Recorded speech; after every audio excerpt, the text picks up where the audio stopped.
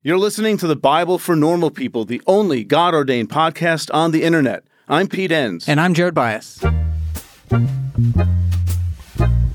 Hey folks, before we get started here, I have a brand new book coming out tomorrow, February 7th. It's called Curveball, When Your Faith Takes Turns You Didn't See Coming. I'm very excited about it. It's the most personal book that I've written, and it's about how my theology changed because of certain experiences that I've had.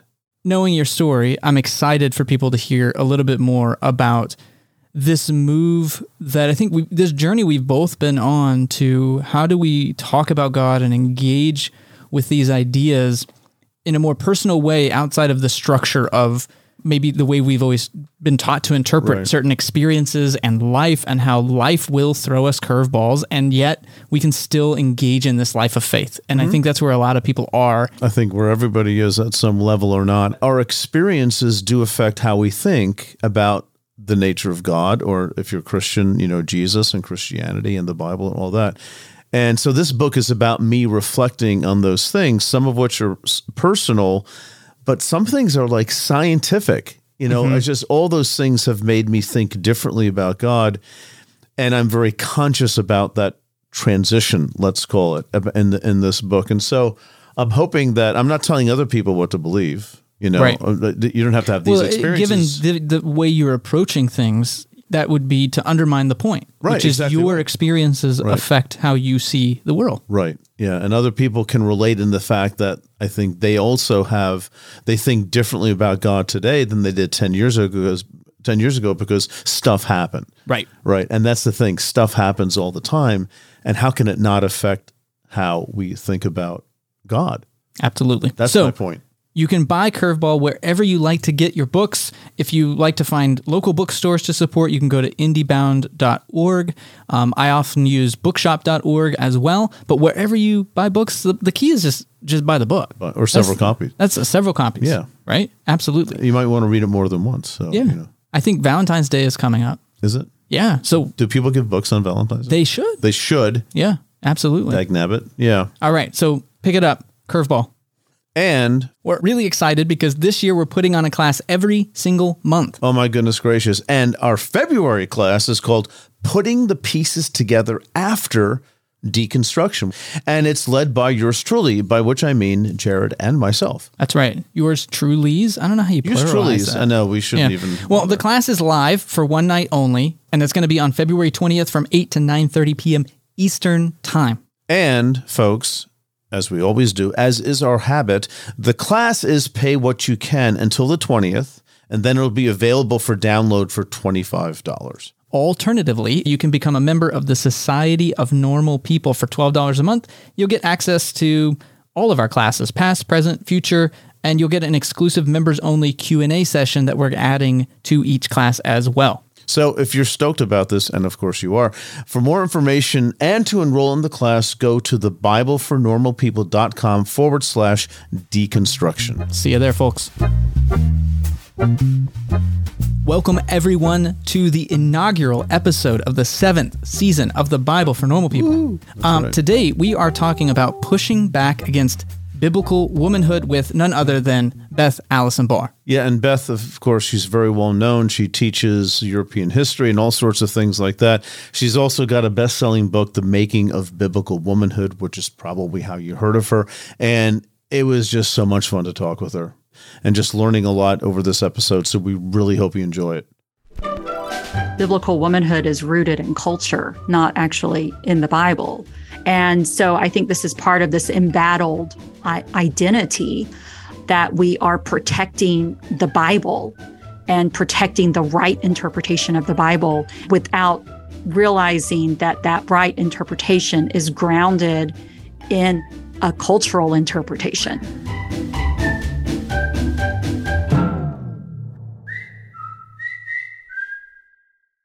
Well, it's that time, folks. It's time for us to talk about microdosing. Microdose gummies deliver perfect entry-level doses of THC that help you feel just the right amount of good. Microdosing can help you get into a relaxed, focused zone easier and stay there longer. It has benefits for workout recovery, sleep, anxiety relief, boosting creativity, and even pain relief. You know, Jared, I have a really good friend of mine who saw that I was taking microdose gummies, and she said, can I try some? And so I gave her some of the sativa strand, and she said it has made such a difference for her at work and just in general, just feeling more alert and more focused. And it's quite amazing. So get 30% off your first order plus free shipping today at microdose.com. Promo code NORMALPEOPLE. That's one word. It's available nationwide. That's microdose.com. Promo code NORMALPEOPLE for 30% off and free shipping. Microdose.com. Promo code NORMALPEOPLE. This episode is brought to you by Shopify. Forget the frustration of picking commerce platforms when you switch your business to Shopify, the global commerce platform that supercharges your selling wherever you sell. With Shopify, you'll harness the same intuitive features, trusted apps, and powerful analytics used by the world's leading brands. Sign up today for your $1 per month trial period at shopify.com/tech, all lowercase. That's shopify.com/tech. Thanks for jumping on the podcast with us. We really appreciate it. Thanks for having me. Where did this view of womanhood come from, and why did it develop? We have the same Bible, and yet it developed within evangelicalism in a very different way than it did for mainline Protestants and progressive denominations. So what were those influences that changed from one to the other? How do we get to a different result? So I might push back a little bit on difference between mainline and evangelicalism, because even though mainlines have been ordaining women for quite some time, if you actually look at the numbers of how many women are in the pastorate or are, what you would call senior pastors, whatever, they're still really small. And so it's fascinating how even within structures that support women in ministry, women are not being supported in a way that helps promote them through. So we have a leaky pipeline, even in mainline. Yes, so maybe true in theory, but not true in practice. Right. So I think in some way, so there are significant differences between evangelicalism and mainline. But at the same time, the reality for both is we see women not moving through to these positions of authority. Could we talk about the differences that you just mentioned between evangelical and mainline churches? Yeah, certainly. So the mainline churches that I'm most familiar with, of course, are American Baptist with the Baptist world. And we know that American Baptists have been ordaining women since the late 19th century. In fact, almost all, we know that, Methodists also claim that women began to be ordained in the 19th century. And in fact, we see throughout, Catherine Breckus has done this wonderful study where she's counted women in North America in the 18th and the 19th century, and she's counted more than 100 of these women who are preachers and ordained. So we know that in the 19th century, we have this significant tradition of women preaching. And this tradition seems to continue more in mainline churches than it does in evangelicalism. In evangelicalism, it goes backwards, whereas in mainline churches, it's sort of a stuttered going forward. We see women being ordained in the 19th century, and then that that goes away for a little bit in the early 20th century, and then we see it pick back up again in the post-war era, especially. And we see women being ordained and recognized at full equality. I think theologically, one of the main differences is that mainline churches emphasize that women and men are equally made in the image of God. And this is consistent if you look through, almost all of their statements when they talk about why they ordain women. They often start with that. And they start with Galatians as well, with emphasizing that Paul said that there is no male or female, there is no slave or free. And so those we see prominently focused in traditions that ordain women. And in evangelical traditions, what we see emphasized is on the order of the household and the order of the church, this very much this emphasis on order, and that God is a God of order. That's something that you hear frequently.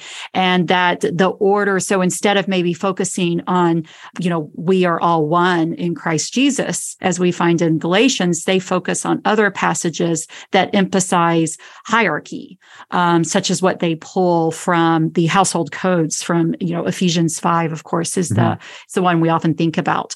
So what I think one of the main differences is we see a different focus on biblical texts.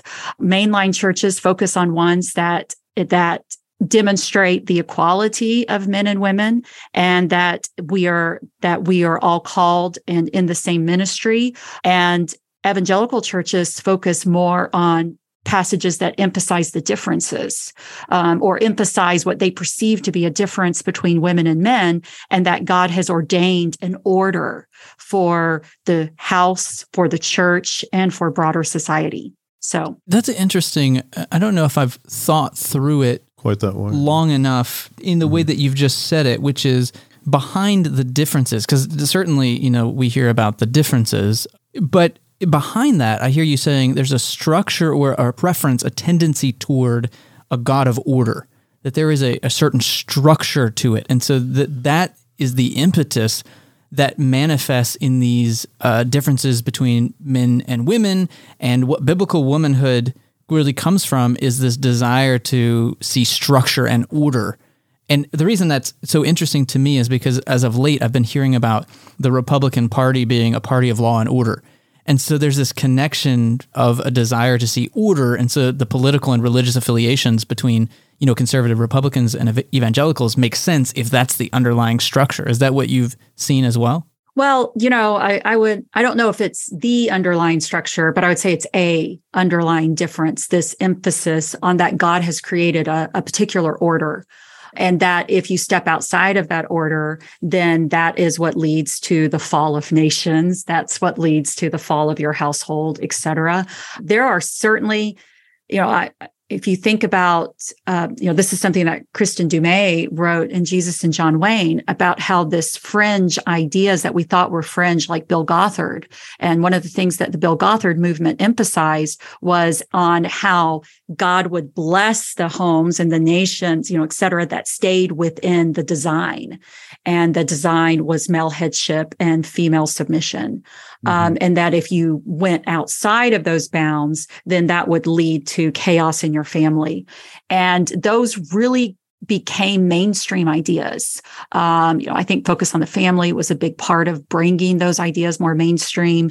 I think the SBC, the Southern Baptist Convention, there was a lot of emphasis on or use of these Gothard ideas. So I think this emphasis on order, and that there is a right order for things to be done. And in fact, Al Mohler just very recently said this. He said that, what biblical womanhood is a rightful ordering of church and home. And I've quoted him on that more than once, which is why I remember it. I'll bet you have. Yeah. A calling is a powerful thing. It's a very strong belief that there is something bigger for you. It's about who you are and where you're going in life. You may be in college, you may be halfway through a career, but you want something different. There's a place for you at Union Presbyterian Seminary, where students are prepared for a call to ministry. At Union, you will find a diverse community. You'll find students from different denominations and professors who will listen to you and challenge you. You'll find people who help you find your own path. You'll find a school where financial realities matter. Union offers generous financial aid, and it meets you where you are with 3 different platforms for learning: residential, online, and hybrid. You'll find a world-class faculty who will invest in you, a community long after you graduate that supports you and equips you for service and for leadership. Safwat Marzouk, who has been on the podcast here on the Bible for Normal People, is a faculty at Union Presbyterian Seminary and is slated to write one of our upcoming commentaries. It's no secret, if you're a listener to the podcast, how much P and I have relied on our seminary education and how much that has shaped our view of the world and all of our work here at the Bible for Normal People. It's your call. Respond with Union Presbyterian Seminary. To learn more, go to upsem.edu or email admissions@upsem.edu. Shout out to Claritin for supporting this episode and providing us with samples. You know, folks, I've had allergies my whole life, and I never knew what to do with them. I didn't even know that I had allergies. But anyway, one day I went to the doctor several years ago, and I said, listen, I keep having a stuffed nose, and it's just my throat hurts, and it's horrible. And he says, have you tried Claritin D? And I said, no, I haven't. And he said, you have to. See, luckily, for those of us who live with the symptoms of allergies, we can live Claritin Clear with Claritin D. This double-action combination of prescriptive strength allergy medicine and the best decongestant available relieves sneezing, a runny nose, itchy and watery eyes, an itchy nose and throat, and sinus congestion and pressure with ease. You know, I've been taking Claritin D for my allergies for about 15 years, and it's been an absolute life changer. I can go for hikes without my eyes watering like a fountain. I can speak without feeling like a frog has jumped into my throat, and my nose isn't stuffed all the time. Ready to live life as if you don't have allergies? It's time to live Claritin Clear. Fast and powerful relief is just a quick trip away. Ask for Claritin D at your local pharmacy counter. You don't even need a prescription. Go to Claritin.com right now for a discount so you can live Claritin Clear. Use as directed. Well, let me ask here, and I hope this is, I want to go a little bit behind what you're observing here. Yeah. Because I want to try to understand this. It's one thing to say that there are differences in what is emphasized in the Bible, whether it's image of God or hierarchy, order, that kind of stuff. But behind that, there's still something going on, I think, that drives people to highlight certain passages over others. So I don't know, can you help us, like maybe even how's the sausage made? What's even behind that, if anything? Well, of course, the main thesis of the making of biblical womanhood is that biblical womanhood is rooted in culture, not actually in the Bible.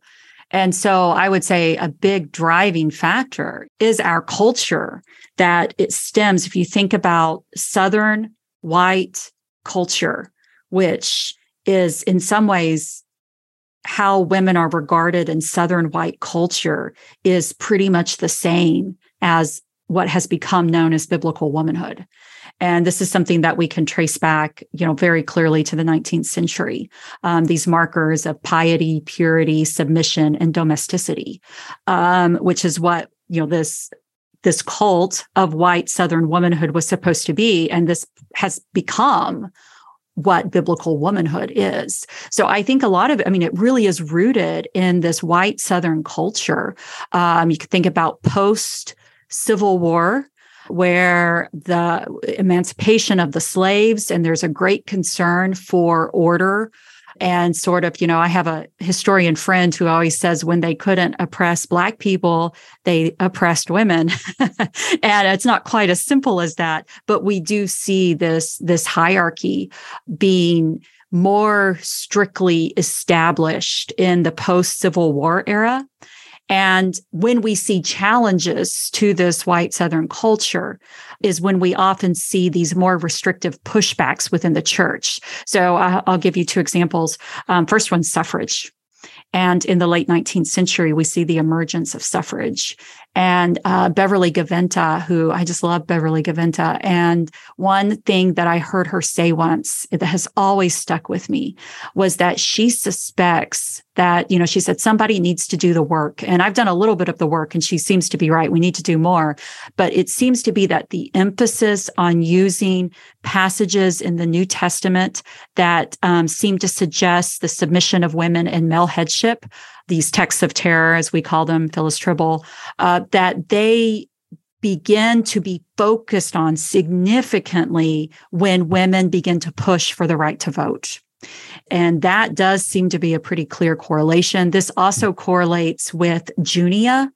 Junia, of course, in Romans 16:7, who's identified as an apostle. And we begin to see her being identified instead of as female, as male. And this does seem to correspond in biblical translations with, around the suffrage movement. And so there seems to be this clear, going back to the Bible, why can't women have the vote? Because women are told by God that they're supposed to be under male authority. So we see, so that's one example. And a second example that we see similar is in the post-World War II era, and again, in the U.S., where there is a concerted nationwide effort to get women out of jobs that men could have. And this is when we begin to see this uptick in emphasis on women's places in the home. Women's place is, the domestic sphere. Men are to be out in public. And this is tied to how God created men and women. And so we see, when we see women moving towards more equality is often when we see these strong sort of pushbacks to right society and put them back in the home. Well, it's so ironic to hear you talk about this because, I grew up in a tradition, Southern Baptist evangelical, where I was warned about culture and how culture will actually take us off the path. And so to hear, the Southern the wrong kind of culture. Well, that's there was no acknowledgement though that it was culture. It was just what the Bible said. And culture was this accidental thing that will take you off the path. But to hear, this Southern white cultural influence on it, as well as these historical moments of suffrage, and we sort of let the cat out of the bag. Women are working, but now they're taking men's jobs.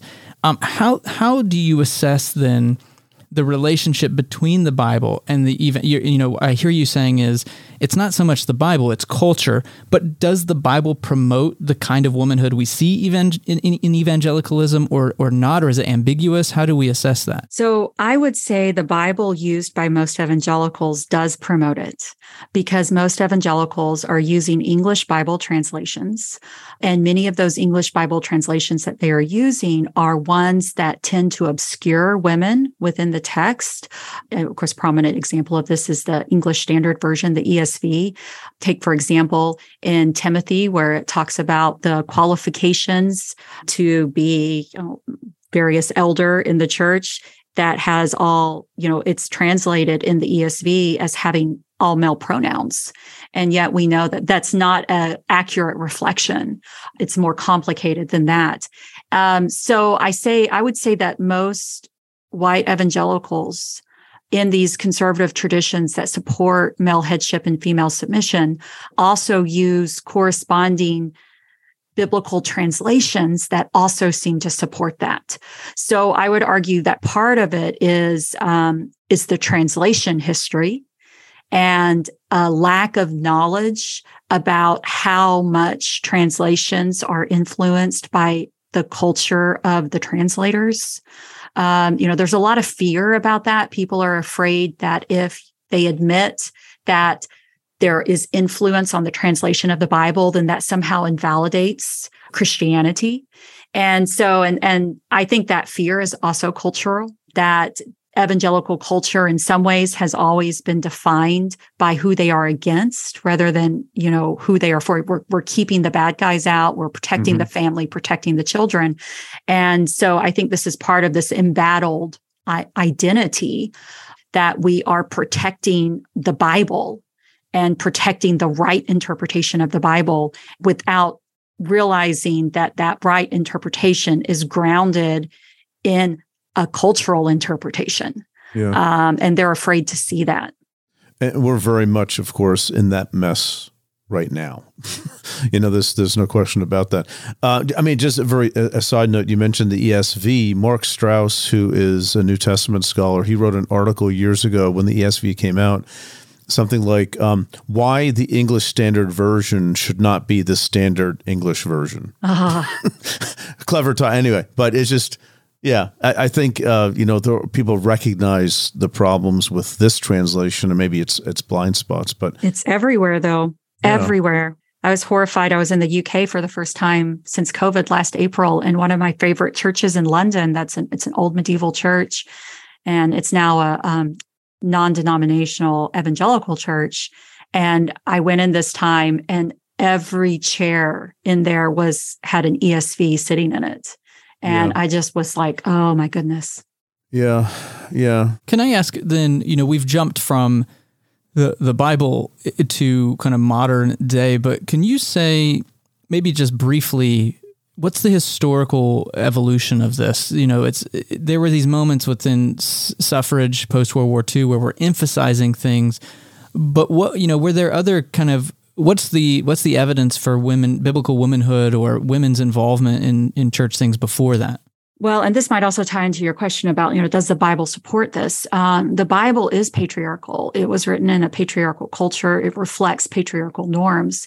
And so when we think about the beginning of what we would call biblical womanhood today, and I would define that the way it is defined, which is that men are called to be leaders and women are called to submit to male leadership. So this is grounded in this broader patriarchy that we do see in biblical text. It's impossible to read the Bible without coming away with how women are marginalized, the difficult situations that women find themselves in, et cetera. So I think on the one hand, we have to recognize that's part of it, is the patriarchal world in which the Bible was written. Both, all of it was written in a patriarchal world. So that's a big piece of it. But if we think historically, a turning point for what we would consider to be modern biblical womanhood today is the Reformation era. And this is something that, I always say I have to be really careful on, because I have a lot of Reformation friends. The 16th Century Conference is one of the ones that I go to. And so I always have to be very careful about this. I don't want to blame it on Reformation theology, so to speak. But you can here if you want to. Go ahead. I can blame. It's how Reformation theology was then translated within a world that was already beginning to enforce more laws. Actually, it goes back to this law and order sort of thing, this ordering of society, where we see laws are becoming increasingly hindering women's ability to inherit property and constricting what women can do. And we also see this is when we see Reformation theology becoming entrenched, and with this emphasis on the godly family, this holy household, as Lyndall Roper calls it, with the emphasis on to be a godly woman is to be a godly wife, at the same time that the laws of the Western world were becoming increasingly restrictive about wives. So if a godly woman is to be a wife, then in the early modern world, a godly woman was to be under the legal authority of a man. And so these two things became a part of the Christian culture, this emphasis on the wife, and that this was a godly woman, and that her place was to be in the home and under male authority. So that would be a big turning point, would be the Reformation. This show is sponsored by BetterHelp.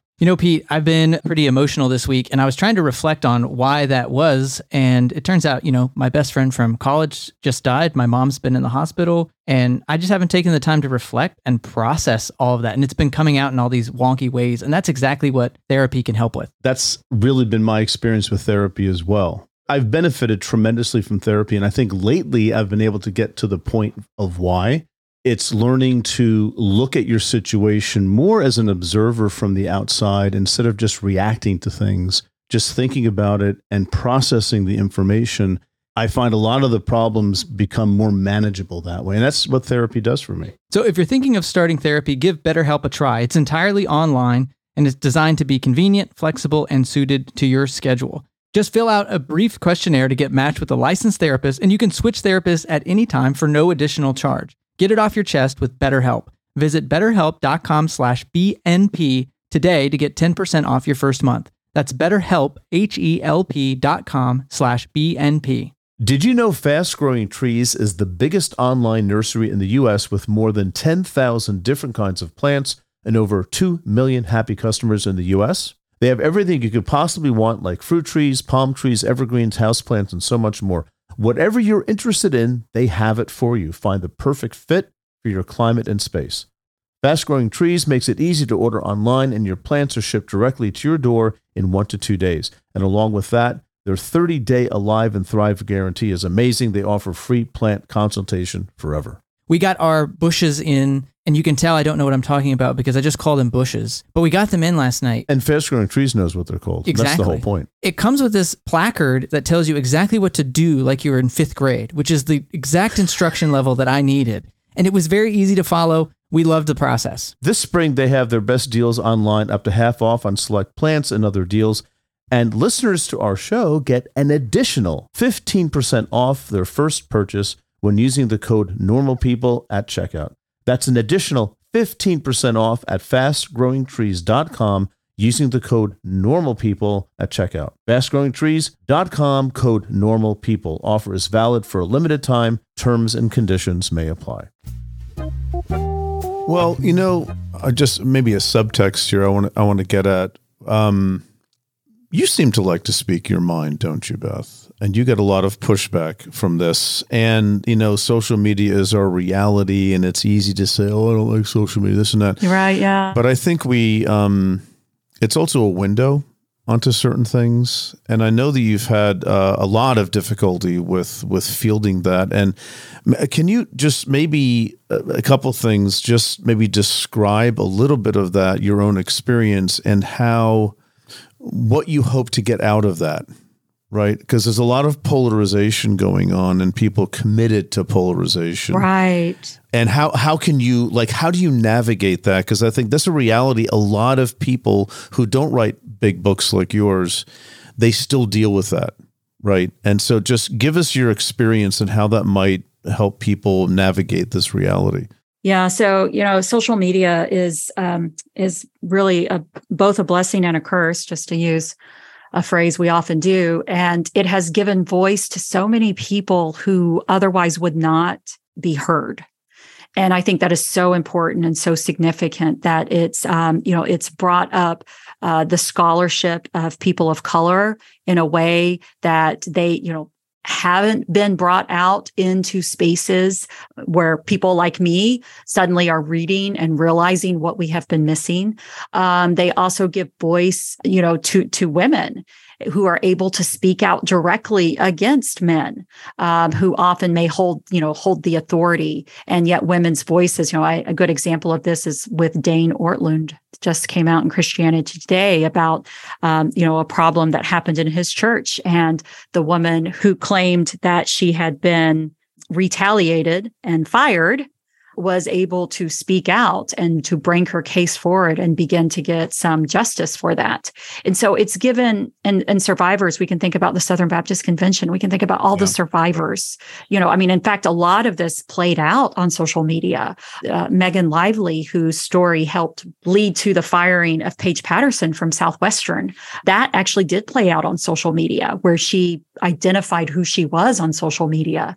So I think social media is really helpful. It's leveling the playing field in some sense because it is indeed. Because the powerful people can't control it. Right. Right. So that's what's happening. Okay. Yeah. And that causes a great deal of concern. Doesn't it though? Yeah. You can't control their voices and you don't know what they're going to say.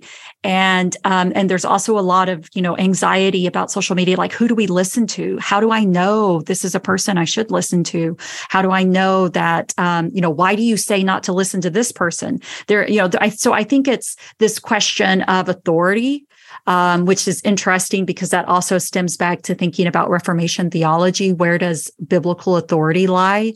And so we see, on social media, it's almost a free-for-all in some sense.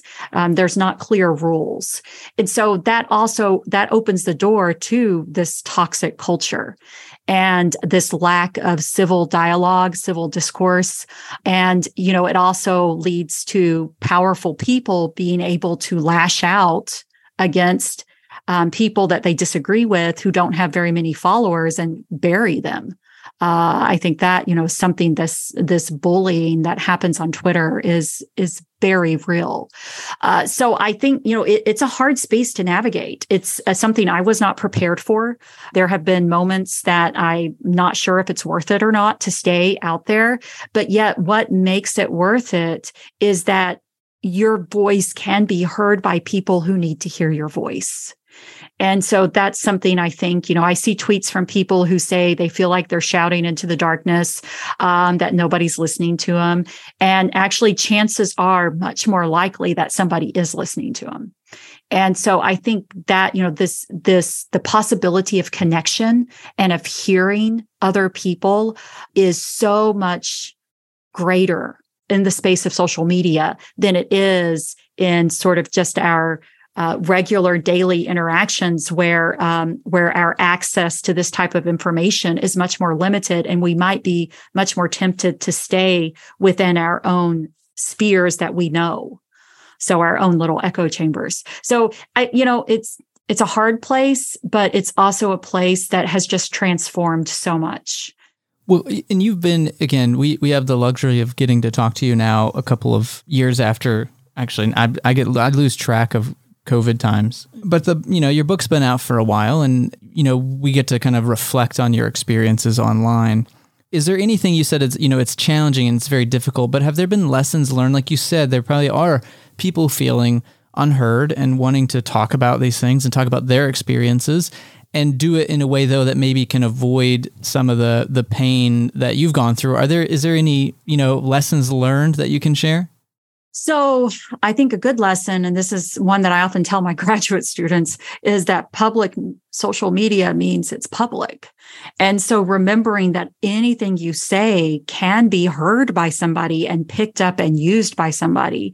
So it doesn't, that's not to scare people from saying things. It's just remembering that the chances are somebody's going to see it. And so that can lead to being more thoughtful about what you say. I think one of the lessons very early on that I learned was that it's very important to admit when you're wrong on Twitter. Things happen so fast. And in some ways, it's like a conversation. And so sometimes you say things in conversations that may not be exactly accurate, or you got some fact confused or something like that. And Twitter actually is a conversation where you can go back and correct that.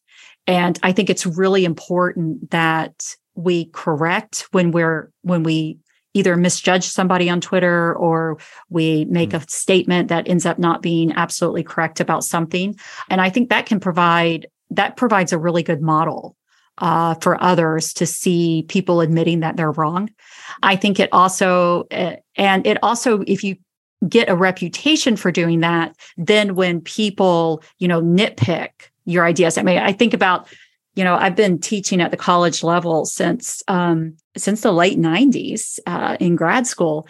And I think if somebody paid attention to every single word I said over that time, I'd be in a lot of trouble probably, because, and so Twitter pays attention to every word that you say. And so if you if you're always defending yourself and saying, oh, I was always right about this all the time, first of all, that's not true. And secondly, it's going, it leads to that polarization and people not listening. Only people who already agree with you are going to listen to you. So if you want people who don't agree with you to listen to you, then having that posture of, sometimes I am wrong. If I'm wrong, I'm going to tell you I'm wrong. And then we can keep this conversation going forward. And so if you want more people to hear you who may not agree with you, that's a really good posture to take. And I've learned that because, I tell people my audience isn't the people who agree with me. I'm not preaching to the choir. I'm trying to get people who are living in complementarian spaces, and complementarianism is the most recent iteration of male headship, female submission. And so I'm trying to get people in those spaces to hear me. And so it doesn't do me any good to alienate them.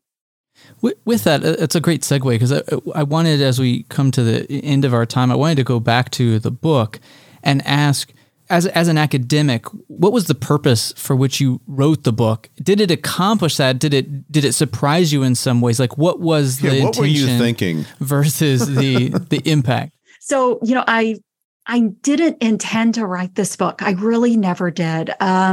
This book, I was approached to write this book based on some things, public media things I've been doing. I've since also learned that Kristen Dumais pointed some people my way based upon some talks that she'd heard me give.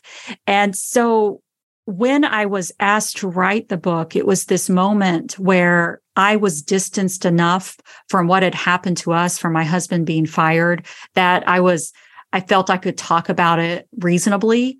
I also had a better sense of what had happened. And it was also when the Church Too, Me Too, and, the stuff with Paige Patterson, the SBC was, the Southern Baptist Convention was beginning to have, all of the sex scandal stuff was just beginning to start coming out. And I realized, I was like, you know what? I might be able to help in this situation because I can pull some pieces together that aren't being pulled together and maybe get people to realize that there is a different way to be a faithful Christian and to think about women's roles in the church and in broader society, and to maybe, help speak into this culture that had become so dangerous and toxic for so many women and even men as well. So that's really, I've said before, it took me a while to agree to write it. I was very hesitant. I was afraid to write it. I'm a pretty introverted person. I've become more introverted through this process. I keep my eyes down when I'm out in public, so I don't make eye contact with people. And that's not, it's interesting the impact that it's had on me. But yet at the same time, knowing what I know now, I would have made the decision to write it because it has been incredible watching it change people's lives. And that's just amazing to write something that actually is helping women. Like, I'm going to an ordination on Sunday from a woman who read my book and now is being ordained. That is just incredible to be a part of that. So I'm very thankful that I had the chance to write it, but I had no idea what was going to happen. And it has not been a fun ride.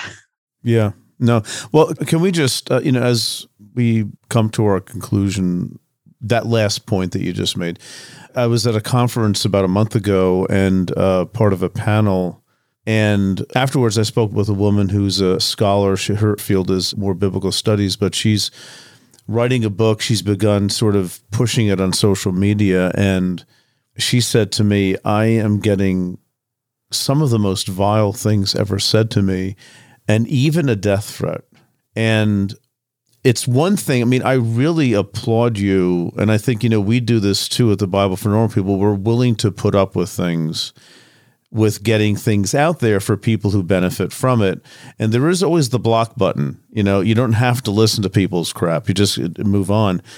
But what about those people that are not just disagreeing with you strongly, but they want a pound of flesh? How do you handle that? Yeah. So I used to not block very many people because I had sort of this thing that if I wanted people to hear me who don't agree with me, I shouldn't block them. Yeah, you're naive. Go ahead. Anyway. I was naive and stupid. Yes. And then reality hit me and I was like, they're not listening to me. All they're trying to do is keep other people from listening to me. So I block them. I have no, I block pretty fast now. Well, I think Brene Brown said something, I picked up years ago, where something like, they haven't earned the right to sit at the table. Right. Something like that, she said. Yeah, that was a really good insight. That is exactly right. They haven't earned that right, and they're not interested in listening. I think I've also done this with some of the reviews that have come out from people who their main goal behind the reviews is to keep other people from reading. Yeah. And I had to make a decision early on. Was I going to respond to all these things or was I not? And so I decided pretty early on that there's just no point in responding to some of these very bad faith responses. People see through it anyway. Yeah. So, so you have to choose who to engage with and where is going to be the biggest bang for your buck. And I mean that not in a monetary sense, but where can you be heard? And so, yeah. Well, thank you so much for the work that you have done and continue to do to get that message out, to get, just like you said, the impact that your book has had, and also understanding the cost that it's come to you. And so just again, like Pete said, to applaud you for that. Thank you for bringing it out into the world. And thanks for jumping on the podcast with us. We really appreciate it. Thanks for having me. Well, thanks to everyone who supports the show. If you want to support what we do, there are 3 ways you can do it. 1, if you just want to give a little money, go to thebiblefornormalpeople.com/give. And if you want to support us and want a community, classes, and other great resources, go to thebiblefornormalpeople.com/join. And lastly, it always goes a long way if you just wanted to rate the podcast, leave a review, and tell others about our show. You've just made it through another episode of The Bible for Normal People. Don't forget, you can also catch the latest episode of our other show, Faith for Normal People, wherever you get your podcasts. This episode was brought to you by the Bible for Normal People podcast team. Brittany Prescott, Savannah Locke, Stephanie Spate, Natalie Wyant, Stephen Henning, Tessa Stoltz, Haley Warren, Nick Striegel, and Jessica Schau.